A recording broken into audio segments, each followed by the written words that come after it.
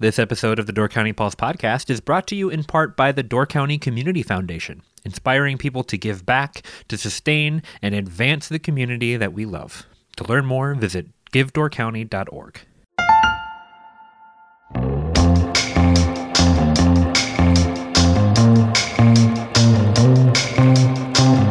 Hello and welcome to the Door County Pulse podcast. My name is Debra Fitzgerald, editor of the Peninsula Pulse, and today in the Baylou's Harbor studio, we have Wisconsin Representative Joel Kitchen. Hi, Joel. Hey, how are you? I'm great. A little hot.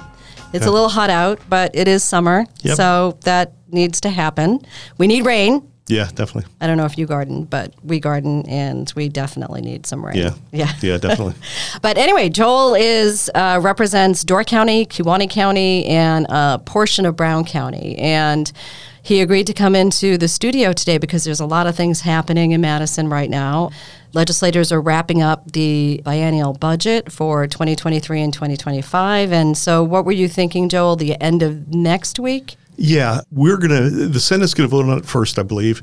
And I'm not sure when people will be hearing this, but we will vote on it either Thursday or Friday of the next week. Okay, so we're recording this on Friday, June 23. So the 29th or 30th, we will pass it, and then it'll go on to the governor, and then he'll do his light on veto things on that. Okay. And presumably he will sign it, but he could always veto it. Sure.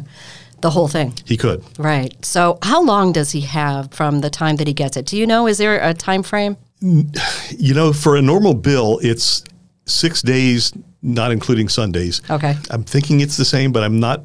I should know that, but I'm not positive on that. Okay. So how many pages does this bill have? Do you know? It's a lot shorter than it used to be because, you know, with Republicans controlling the legislature and a Democratic governor, they don't want to give him too many words because our line item veto power, he can take out single words and make it mean something entirely different. So they're very, very careful to keep the text to a minimum to not allow that. So I'm not sure how many pages it'll be. I mean, in the past, it's been, hundreds of pages, but I think this one will be considerably shorter. Okay.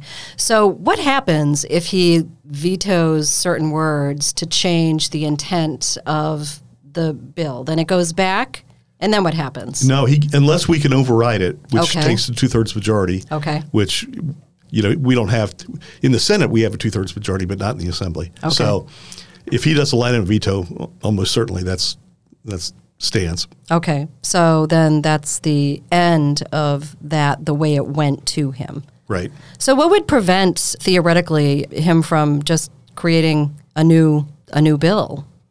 Well, I mean, there are some rules on. Well, that's good to hear. And there have been some lawsuits over that went to the state Supreme Court where I think Tommy Thompson was the most creative, where he would even take out letters. Interesting. So they did pare that back. So thou would be he, things like that? Right. Oh, wow. Yeah. So it is interesting. I don't think there's another state that has as expansive a line item veto power that Wisconsin has. Really? Yeah. I'm going to have to look into that. That's interesting. I didn't realize that. I just thought it was, what everybody does. Yeah, in every not state. at all. And, okay. To be honest, Democrat or governor, I would rather they not have that partial line item veto. I would rather it just be line item. If you don't like it, take it out. But I don't like that where they can make it mean something different. Right. But, it's probably not going to go away. You'd have to have the governor sign that, and that's not very likely. Okay. All right. Well, we're here because I really wanted to talk about a couple of things that have been happening. I've been reading a lot about what's going on with an education bill, which is called the Right to Read Act. And that's something that you have authored. And so your name has been popping up here and there. You chair the education committee. Right. So that came out of your committee. And it looks like, so this act, basically, as far as I understand it, transforms how reading is taught. Is that accurate? Yeah, it is. Okay. Yeah. And so it retrains teachers in a new model of teaching and develops one that is based upon phonics. Yeah, if I can give a little bit of background on it. Absolutely. So in the 1980s, a trend in education was called balanced literacy. And a big portion of that's called the 3 cueing system, where students were taught, well, if you see a word you don't know, you look if there's a picture, you look at the first letter, you look at the context, and you kind of guess at what it is. And that's really not, over time, we have learned that's not a good method of teaching. And I think the idea at the time was, we'll make reading fun, and then kids are going to like to read, and they're going to read, and it's all going to be great. And that's what they do now. A lot of schools still do that. Okay. I will say, I think our schools in Door County are ahead of the curve on that. I think they have already made a lot of the changes that are in this bill. They're already doing it. Okay. So we are ahead of the curve. Okay. But what happened was when we did that, reading scores nationally just kept dropping and dropping and dropping. And, Wisconsin in 1992, we were 6th in the country in reading, and now we're 28th. Wow. And our African-American students are dead last in the country. Mm-hmm. So, we have really done poorly. And a lot of the states have changed this. They've gone to, I shouldn't say it's not all phonics. That's just one portion of it. Sure.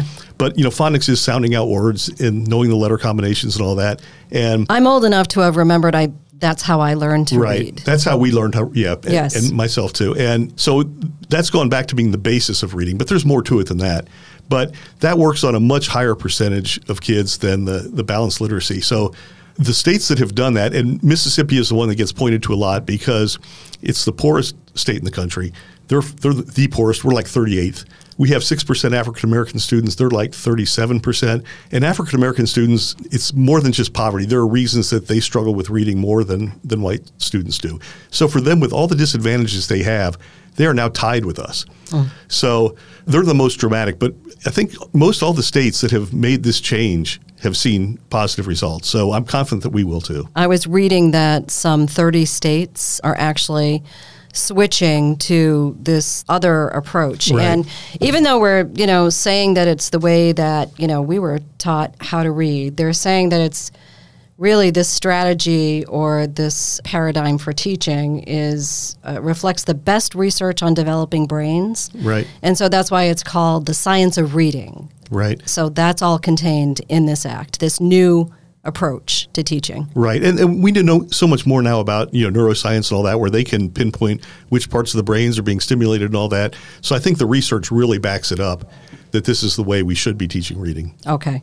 So now this act would actually create a brand new department within the Department of Public Instruction, correct? Yeah. Well, it creates basically a department within DPI. Yeah. Okay. And so then that group or that new department would actually oversee the implementation of this new program. Right. Okay. So if you like, I can go through kind of the main parts of the program. Yeah, let's do that. So first of all, for any school that wants to change curriculum, because that's a big portion of how you teach, we will pay for half of that off of a list of recommended curricula. We'll put together a council of reading experts, and they'll come up with, these are the best curricula out there. So if they want to make that switch to one of those, we'll pay half of it. We're going to retrain the teachers. We're going to pay for that for all the teachers across the state if they haven't had that training. Because that's the problem, is that the colleges have not been teaching reading properly. So these teachers have come out and they think they're doing the right thing, but they're not. Did you say the colleges, the education people who colleges. Got right. it. Okay. So we will provide the funding to retrain all of the teachers, and then we'll provide 64 coaches, reading coaches around the state. Half of those will be deployed to the lowest performing schools. And then the other half it'll be if districts apply for them, and we'll pay for half of those coaches for the district. Okay. And then the other portion of it is that the screenings, we're going to increase that. And this is not, people shouldn't think like standardized tests. These are just screenings that take place within the lessons, probably takes 10 minutes. But we will do those like 3 times a year from starting in kindergarten through 3rd grade. So if we catch a kid that's behind, then they do further testing to find out, okay, exactly what is the problem, and then they come up with a plan for that kid. Okay. So then for kids that reach 3rd grade, and 3rd grade that's the critical point. Research shows that kids that aren't reading at grade level in 3rd grade, 2/3 of them will end up in prison or on welfare. Just to stop you there, with that particular statistic, I was reading something that was quite alarming, but that was the number of only 1/3 of Wisconsin's 3rd graders were proficient in reading on the most recent Wisconsin Forward exam. 1/3. Right. You shouldn't equate 100% grade level with proficient. That it's not quite the same thing. Okay, so it's not as alarming as it sounds? No, I think that's not quite as alarming as it sounds, but it's still bad. It's still really bad. It sounds really bad. It's not quite. I wouldn't say that only 1/3 are at grade level, but nonetheless, okay, it is bad. So anyway, any kids though that reach 3rd grade and they are not at grade level, they'll be put on a plan. And it's going to be intensive instruction. They're going to have mandatory summer instruction, which doesn't necessarily mean they're going to school, but they will at least be working with teachers during the summer. And they stay on that plan until they're caught back up. If that takes 3 or 4 years to get back to where they should be, so be it. And when they do get back to that point, the parents have to sign off and say, yep, my kid's good. We don't need any further services. Okay. So it's a pretty intensive program, but there's nothing in the world in education more important than reading. I mean, the old cliche about it is, in the first 3 years of school, you learn to read, and then after that, you read to learn. So if you can't read, your chances of succeeding in school become very low. So the aim then is to increase literacy scores, and the ultimate goal is to assure that all of our third graders by third grade are able to read proficiently. Yep. So now this bill was held back a little bit. I understand that there was some negotiation. I guess it was on the point of what happens if a third grader is not proficient in reading, then that third grader originally would have been held back, correct? Right. Yeah. So what happens now? I know that was negotiated with the governor's office, correct? Well, with DPI, the governor, and I met with the governor early on this, and he said, negotiate this with DPI. I support the overall goal. But so this is really unusual. I don't think there's been anything like this since I've been in the legislature where we really work together with a department. We both sort of have the same goal, but to come up with a bill like this, it's been really complicated, really difficult, because even though we both want the same end product, there are a lot of different nuances along the way. And the retention piece was a big one, because there are a lot of people that just say, hey, if they can't read in third grade, why aren't we just holding them back, And simplistically, that sounds right. But the reality is, there are a lot of kids that are good students and they're smart kids. I've dozens of stories of kids that they couldn't read early on, but they end up going to Ivy League schools and stuff. It's just reading doesn't click for every kid the same way. So to hold them back and make them repeat all those other classes and take them away from their social group and all of that is really difficult on that kid. And a lot of them will give up on school. They'll hate school. So in general, that's not really the best way. If you're going to do that, you have to provide a lot more services to catch them up. But just repeating, because you hear these kids that they're great in math, but they just can't read very well. So you're going to teach them math over again? Sure. That doesn't make sense. So instead, we're doing this program where they get their individualized plan. If the school deems that they move forward with their class, but they're still getting intensive instruction to catch them up in reading. Okay. Now, if they're really having trouble in everything, if they have a cognitive disability or whatever, then that's a different ballgame. But for the kids that just struggle with reading but are, good on other things, that's what we're doing. Okay. So that was the big stumbling block. It came down to the morning before we passed it, where we finally got agreement between leadership in my caucus and DPI and all that on that. It was really that one piece that was holding it up. Okay. Now, so you authored this bill, correct? Right. So that was in there to begin with, holding the kid back. But now you're talking as if, it really is the best thing not to have that in there. So is that what we're seeing about compromise in action when you're trying to compromise to get the bigger part of the bill forward, the main part of it? Yeah, it definitely is. And honestly, I never really wanted that retention piece, but there were people that insisted on it. We're not going to let this move if you don't put that in there. Over time, I think they learned more.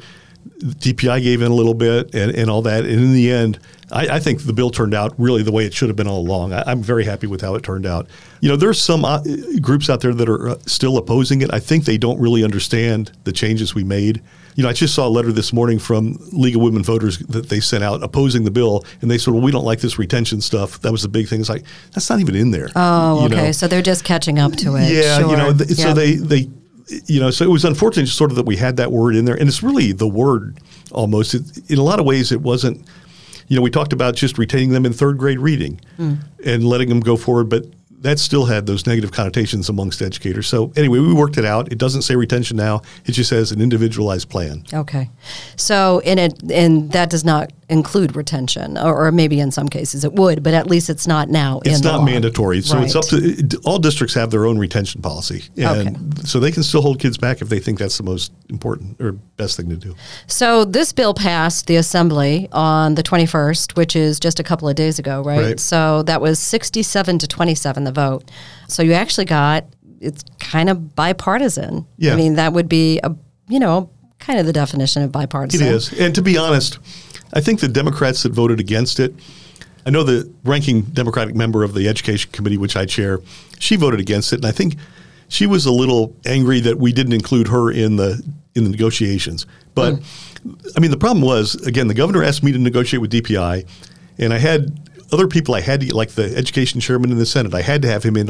So there's a smaller number of people, but it's really, really hard just to get that little number on the same page. It took up till the very last minute. If I'd had one more person in there, I just don't think it would have happened. So I think when she sits back and looks at it objectively, she's going to say, yeah, this is a good bill. Okay. So, and I would imagine there's always the danger, too, that is it mostly staffers and policy people that are in that room trying to hammer out the bill, or is it politicians as well, like yourself? It was the politicians. We had mostly it was mostly politicians. Yeah, okay, we had our staff with us, and sometimes there was one meeting actually that was just staff meeting with DPI, but it was mostly there were like maybe 5 of us that are in the legislature, both Senate and Assembly, and then DPI was really how we did it. Okay. Were there any Democrats in that room, or no, was I did all not. Republicans? Yeah. Okay. No, and again, that goes back. That's why some of them are they're not happy about that they wanted to be there.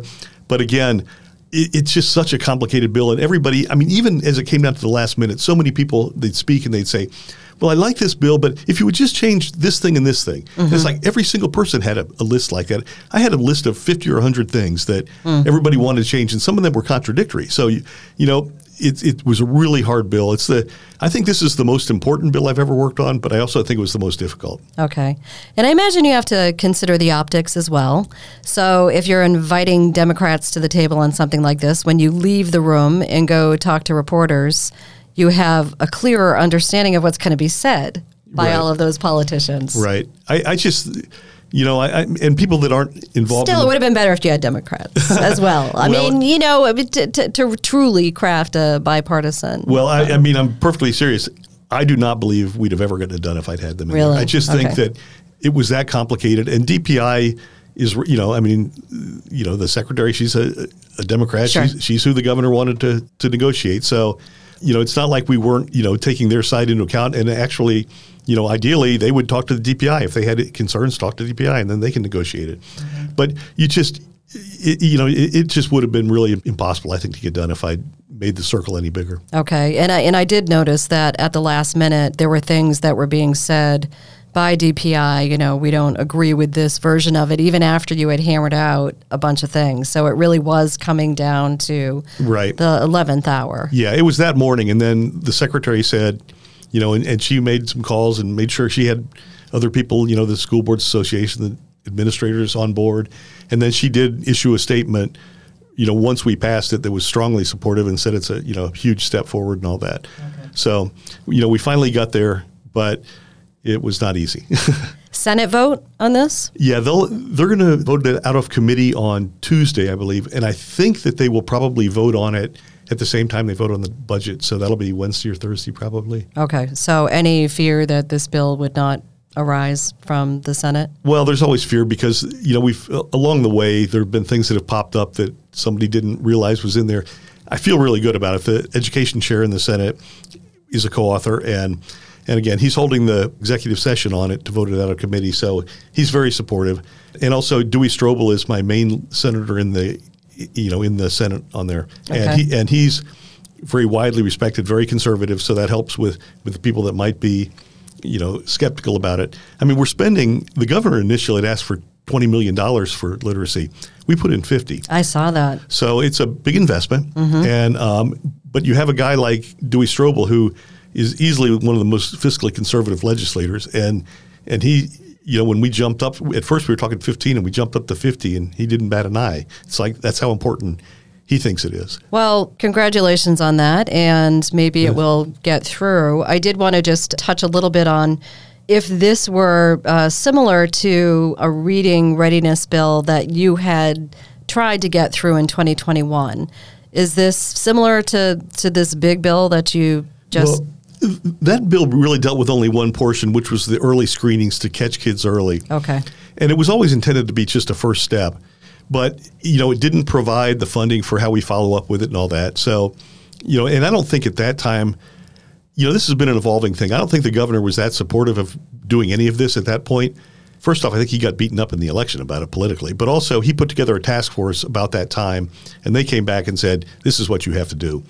So this session, when I first came in, it's like, I don't know if I want to even bring this forward if it's just going to get vetoed. Right, because that's what happened last time, just to be clear. Right, to put a lot of effort into something just to get vetoed, it's like, yeah, you might score political points, but I don't want to waste my time on that.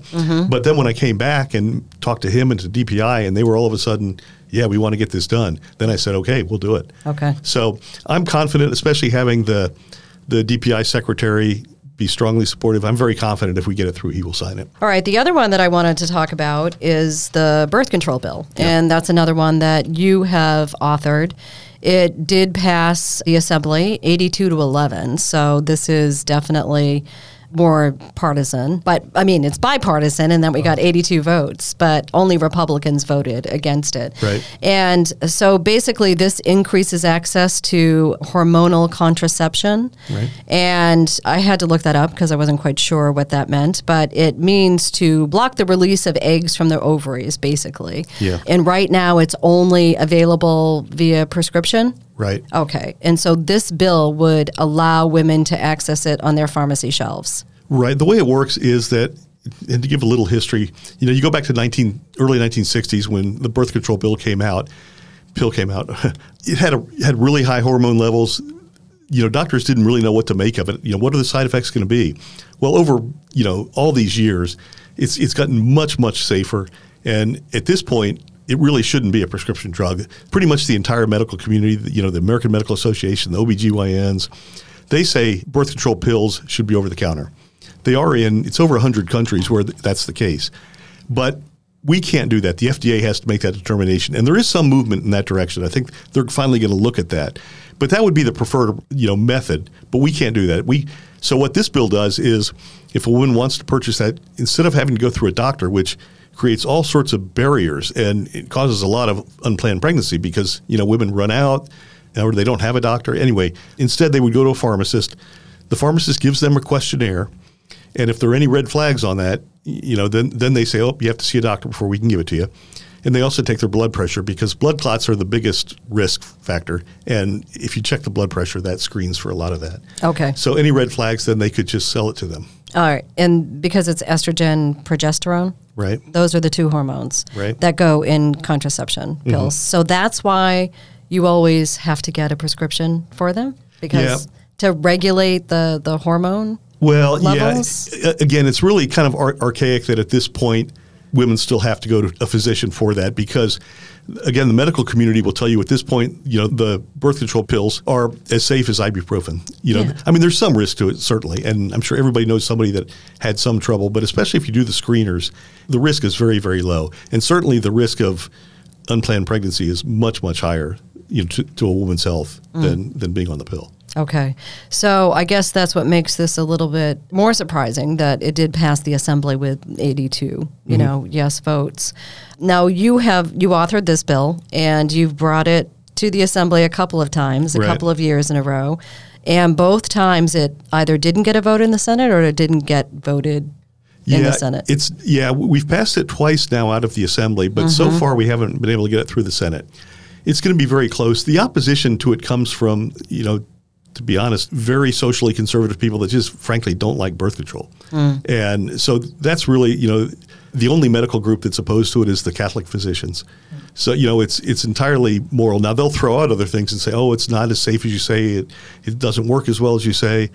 But I think it's kind of, in my opinion, baloney. If you really look at all of it, you can debunk any of that. And every other medical group says that this is safe. They all support this.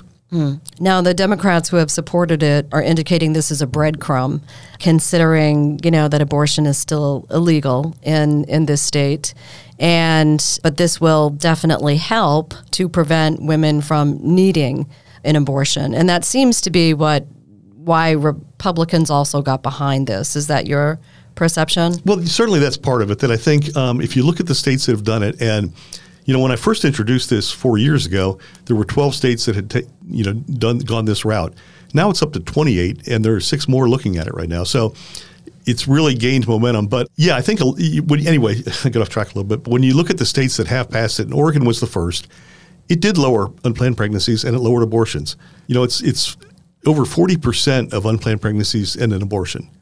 And it overwhelmingly affects women in poverty. So of the babies that are born through unplanned pregnancy, 68% are paid for by Medicaid.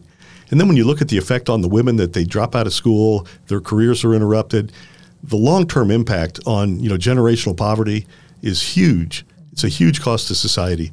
So I think when you look at that, I think it really is important that we do this. And so do you think those costs are going to start increasing? And is there any faction that is actually adding up those costs because now women cannot get abortions? Yeah, I don't know. I mean, I guess time will tell. I mean, there's still, abortions are still legal in an awful lot of places. So I don't know how many, how that will affect that. So what are you thinking about the chances of this bill getting out of the Senate this time? Yeah, I think it's going to be really close. And the problem is that the general policy is that in the Senate there are 33 members. I think it's 23 Republicans. But they won't bring it to the floor unless they have 17 Republican votes, even though they would get all the Democratic votes. So I need 17 Republican votes. So that means I can only lose, if it's 23, then I can only lose, obviously, 6. So that's the challenge. And in the last time, I think I was within one vote of having that 17. So, I'm hopeful, but there are just some people that are dug in that they really are opposed to birth control, and nothing I say is going to change that. Okay. Well, so if this passes, this will be part of the budget bill? Is that? No, this is a separate bill. This is just separate. Because there's no appropriation for it. Okay. So will Evers, do you think he'll sign it? Oh, he would sign it. I'm Okay. positive. I mean, I think unanimously Democrats have supported it. Yeah. And they've, even though, again, it's not everything they would like it to be, right, they overwhelmingly support this. So. Sure. I think they'll take anything they can get, at this point. That's probably it. Yeah, it really is a big deal. Again, you look at these states and, honestly, abortions have gone down in our country over the last 20 years or so. And yes. when you study that, it's because of increased access to birth control. Because it's still that number of 40% of unplanned pregnancies and then abortion. That hasn't changed. It's just we now have less unplanned pregnancies. This episode of the Door County Pulse podcast is brought to you in part by Door County Medical Center. Are you looking for a job in Door County with excellent benefits, culture, and potential for advancement through tuition reimbursement programs? Door County Medical Center is hiring.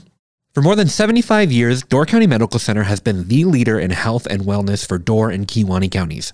Their integrated medical center provides a wide range of specialties, including primary care, behavioral health, general surgery, the Women and Children's Center, the Door Orthopedic Center, the Door County Cancer Center, and more. To join the team, apply today at dcmedical.org/careers. So now switching to the budget a little bit, which you say next week, and we're recording this again on June 23rd.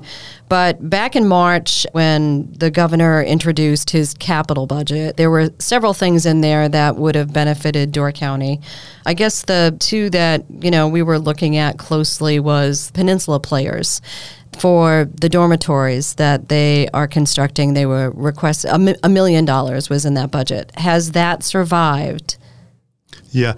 Well, what Joint Finance Committee decided to do this time on these very local issues like that, in the past, they pick and choose, which really, it's not honestly a great way to do it because a lot of times it's political favors and that kind of thing. So they just decided, rather than do this and pick all the winners and losers, they're just going to set aside an amount of money, and I don't recall what exactly it was. And then everyone on that list, they're going to apply for those grants. And they'll be more decided on merit rather than sort of politics, I guess. So I know it's disappointing, to Brian Kelsey at Peninsula Players, because he thought he was going to get an answer, and it's like, no, now it gets put off, and you have to apply again. And we don't know exactly what that process is yet. Okay. But that's how it's going to work. It's not dead, and they have lowered the amount requested. I think they lowered it twice. I think they're at 400-some thousand now, so it's really not that much. So I'm hopeful they'll be able to get that, and I'll help however I can. Okay, so it's going to be a new grant program that comes out of this budget then. Right. And I believe that a lot of those projects he had earmarked to be paid for with cash. So this is an appropriation, a separate appropriation for this new grant program. Right. Sounds like it might have very wide parameters in terms of the types of groups that could apply for the money because they were all across the board, all the different programs. Right. So is that the case with this? Yeah. And again, they haven't really put out yet how exactly it's going to work. Okay. So I'm watching it closely. Okay. So Potawatomi, we know that $6 million was in for that. Right. And I think the last time I did a story on this, it was probably about 3 weeks ago, I want to say. And the DNR had retained the wood expert that the Sturgeon Bay Historical Society Foundation had hired, Dan Tingley. So he and his crew, well, he wasn't. He had selected, his crew to come back up there and to reassess the tower. So that's the last time I did a story on that. But I know that $500,000 survived for Potawatomi State Park? Okay. Yeah. So, the thinking on that is, and it was Senator Jacques and I both put in a budget amendment asking for that amount. Okay. We know they can fix it for that amount. The $6 million to put in the helical ramp all around it and everything, that's just an unrealistic proposal. I know almost nobody in Door County that wants that. Right. And when you look at, I think it's 15 of the similar towers around the state, we're not going to spend $6 million on every one of them putting up a ramp. So let's just fix it. It's on both the state and National Historic Registry. It was the first tower built for tourism. And, there's no legal requirement that it has to be made ADA accessible. We're just talking about repairing it. And so we put it in there. And, it's going to be up to the governor now at this point. The ball's in his court. We gave him the money to fix it. If he wants to tear it down, he's going to have to take responsibility for that. Okay.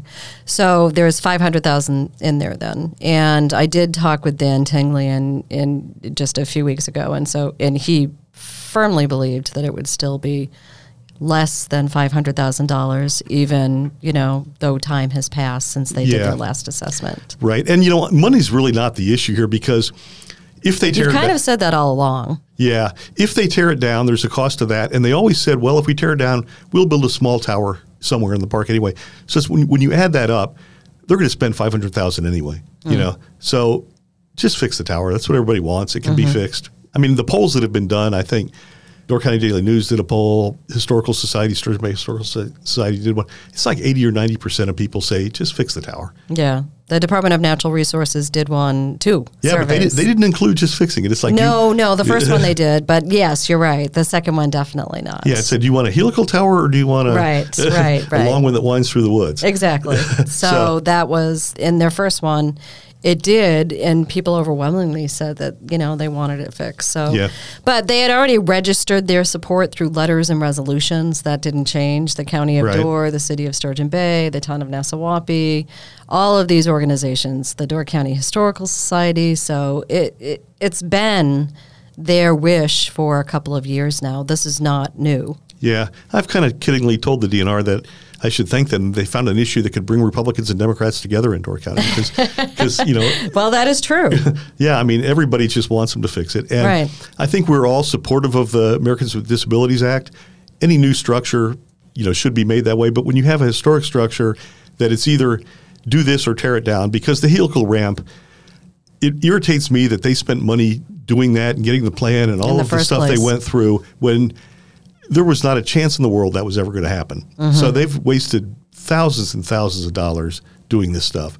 Yeah. And it's all political just so that the governor can say, oh, it's not my fault. They decided they wanted to tear it down. They wouldn't give me the money, And if they really wanted to find out if a tower like this could be repaired, all they need to do is take the ferry over to Washington Island. Right. Because Dan Tingley's group has finished repairing that tower in a very similar way to what they had anticipated for Potawatomi State Park Tower. Right. That was done for about $150,000, and it's done, ready to go. Yeah. In less time, or I think it was a year and a half from start to finish before, they had that repaired. Yeah. And the town owns it. The town did a survey, had a referendum, asking if people wanted to, allow the town to borrow some funds. Or it wasn't a referendum, it was just a meeting, and the town electors decided that, yes, we wanted to fix the tower. Yeah. Yeah, so all they would have to do is take the ferry over there and see. Well, we should send the governor over there, I guess. Yeah, okay. But it's been kind of an unbelievable thing. It's sort of politics at its worst, in my opinion. Again, wasting money doing studies that everybody knows are never going to come to fruition. Yeah, I got to see that firsthand over the past 3 years, and it can really, really diminish your confidence. Right, and how laws are made, and in how legislation, how legislating happens. Yeah, and I really appreciate your coverage on it, because I think you have, it's pretty clear the truth on this, what's happening, and so you kind of called them out on their bluffs a lot of along the way. So I do appreciate that. Yeah. Well, Joel, we're coming close to the end of time here, or our time here, not to the end of all time. Thank goodness. Anything else you wanted to talk about? No, I mean, you can throw something out there and I'm happy to answer it, but nothing right off the top of my head that I feel like I have to promote. I mean, the reading bill and the birth control bill were those are two big bills of my bills that were both on the floor on the same day. So it's been a lot. And, now I have a list of, several other things I want to work on, but now I can get to work on those. Okay. The one thing that comes up a lot lately that I've been covering a lot lately are the different strategies that local municipalities are using for short-term rentals. And in trying to regulate that, trying to slow the pace of their growth, I just listened to a 2-hour conversation with the Village of Egg Harbor Plan Commission Tuesday.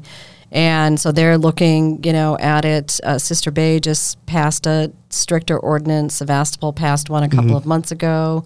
So now the village is looking at it. And they're all kind of looking at the same thing, which is, really trying to restrict future growth while trying to protect those that, are in business right now. But what comes up time and time again is their inability to do anything by zoning district. Right. I think that the Village of Egg Harbor is going to, what they're talking about is putting in regulations similar to like a noise ordinance that might apply for a downtown area or a certain zoning district without actually prohibiting them, but putting different regulations.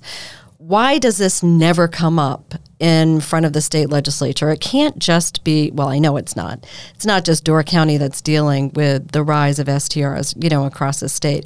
Why does this never rise to the level of attention at, in the Assembly or Senate? Yeah, I think the big thing is, first off, and this does come up, this issue is obviously a hot issue in the county. When it comes up with my colleagues, first off, at least half of them, you say STR, they don't know what you're talking about. So we are talking about short-term rental, just in case anybody doesn't know that here. Yes. Right, yeah. But so in a big portion of the state, they just don't see this as a problem. And in fact, in a lot of places, they see it's a good thing. It's like, hey, it's bringing tourists to our area. Why do you have a problem with that? So that's the problem is like, and you've got interest groups like the realtors that are hard against it. So when you have an issue that most people don't care about and you have interest groups that are really going to lobby hard against it, it's pretty hard to make a change. I think it is growing, the momentum on it, that I know Brown County now they're looking at things, and a lot of people are looking to Door County because Door County has been at the forefront of this. I think more than any other place in the state, we have recognized the problem early and seen what it can cause. So I think as more and more communities realize this is a problem. And I am hearing, I have several of my colleagues, like down by Racine, somebody called me, Sheboygan, they've called me. So it's getting to be where in Kewaunee County now is starting to look at it too. They're starting to see just the beginnings of, geez, it's hard to, get affordable housing. That's the big thing that, that we hear. But anyway, so as that momentum picks up, I think it'll be easier to do something about it. And I'm looking into seeing what can be done, if we can nibble at it a little bit. And I've had, I've been criticized. People say, well, why don't you just bring up a bill and allow us to do that? And it's like, well, because I know at this point it's impossible. And I don't want to, I have a lot of goals, things I want to get done. And to spend a whole lot of political capital and time on something that at this point would be impossible. I'm going to continue to look at it. And the legislator that actually snuck it into the budget where we removed their ability to zone, that happened several years ago. But I've been talking to him a little bit. And it's like, are you having second thoughts about it? Because he's a pretty powerful member, and so I am working on it. It's not like I don't think this is a problem, but it's really tough right now to get anything done on the state level. And I do appreciate that these communities, there are a lot of tools they can use: the length of stay, as you said, noise ordinance, the septic systems. You shouldn't be able to have 25 people in a house that was built for 4 people. So those kinds of things. I think there are a lot of ways, if communities choose to, that they can restrict them. Well, the big one that they're using up here, I mean, Sevastopol is definitely the most restrictive, I would say. Well, it depends on who you talk to. Some STRs say that if you use the 180 days and limit it to the 180 days that the statute allows, then that is more destructive than limiting it to once every 7 days being able to rent it. So there are kind of two different, but those are the most restrictive, and those are the ones that are being deployed by communities up here, or at least being looked at. And I've also heard that the Wisconsin Realtors Association is gearing up for some lawsuits, even against some of the owner-occupied language that is going into some of these ordinances, which requires the owner to be on site in order to rent the property. So I hear that is happening. So if, that lobby is as strong as you say, and as I also hear it is, then that means that something that most people don't think is a problem is going to be up against this massive lobby, which will make it even more difficult. Right. Yeah, it'll be interesting to see what happens with that. I mean, there are two sides to it. I hear from both sides that, they think that want to make to lessen the restrictions and all that. And then you hear, so it's a controversial issue for sure. It is. And at least, like in the village of Egg Harbor, they had all, the STRs at the table, home hosts, which represents, more than, I think, 500. So they had these people at the table so that they're doing it together. And it's, way beyond not having good neighbors. It's what the argument, to try and restrict them is that it's destroying the fabrics of neighborhoods. They're no longer neighborhoods. They're just maybe a couple people who live there. So anyway, this is an ongoing thing.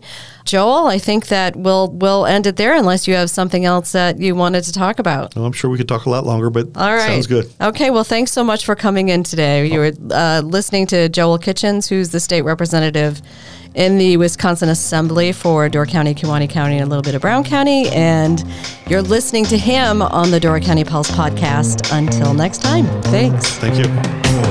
Thank you so much for listening to the Door County Pulse podcast. If you want to support us at the Pulse, check out doorcountypulse.com/shop, where you can get a weekly Pulse subscription, purchase some incredible Door County artwork from Pulse artist Ryan Miller, and much more.